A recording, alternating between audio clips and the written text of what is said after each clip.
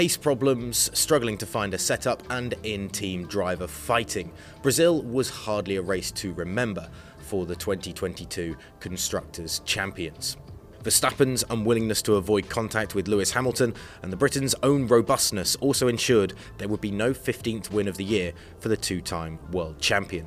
Now, the Yas Marina circuit should suit the RB18 of Red Bull, despite Mercedes coming to the Middle East with plenty of confidence, although we said that about Sao Paulo as well going into last weekend.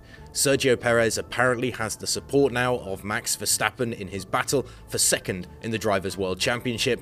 We'll see on Sunday if that's actually the case or not. There aren't many who would have predicted a Mercedes 1-2 at any point this season after their struggles in the first 10 races of the year. But the Silver Arrows were a cut above at Interlagos with a 1-2, a well-deserved result. George Russell has race win number 1 out of the way, proving that he can tussle with the best of them at the top end of the Formula 1 field, while Lewis Hamilton will be itching to find his first race win of the season, not just to keep his record alive, but also to not be outshone by his teammate. More importantly for Mercedes is taking second in the Constructors away from Ferrari, with just 19 points separating the two teams.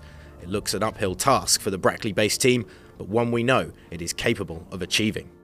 The woes of Ferrari have continued through the latter part of the season in 2022. Charles Leclerc looks a frustrated figure behind the wheel. Mattia Binotto's future continues to be rumoured around the paddock, whether he's staying or going or not, and poor decision making continues to hinder their chances of finally sealing second place in the Constructors' title. One good weekend in Abu Dhabi is all Ferrari need to avoid what would undoubtedly be an embarrassment should Mercedes complete its overhaul. It's hard to believe that Ferrari hasn't won a race since Austria in July. Can there be a happy ending to a year that started out so promisingly?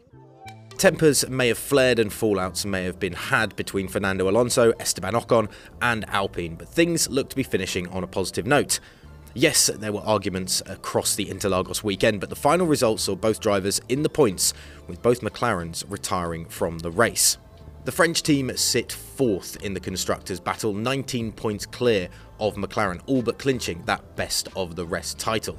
For Alonso, that would be mission accomplished, although the Spaniard believes that 66 points of his own Drivers' World Championship push have been lost through Alpine's reliability issues across the season.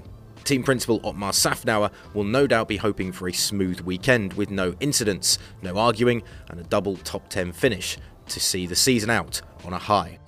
Formula 1 will say goodbye to a number of drivers after the Abu Dhabi Grand Prix, with Danny Ricciardo, Nicholas Latifi and Mick Schumacher all having their final runs in Formula 1 for the foreseeable future. But F1 will say a very final goodbye to Sebastian Vettel, whose last race of his career is this weekend before his retirement from the sport. 4 World Championships and 53 wins will headline the stats, but the biggest compliment you can pay the German is that he has been his brilliant self throughout his career. His use of his platform to promote awareness for issues such as climate change and social justice and equality have inspired many in the stands and on the grid, and his legacy will reach beyond the track for so many. Formula 1 regularly loses drivers for either category changes to a different motorsport or retirement, but few will be as big a loss to the grid as a character and as a driver as Sebastian Vettel, and we thank him for his career that has lasted so long since 2007. That's everything we're looking forward to at the Abu Dhabi Grand Prix this weekend. Get onto GP Fans Global and gpfans.com to get all of the updates from all of the action and the fallout from the final race of the 2022 season.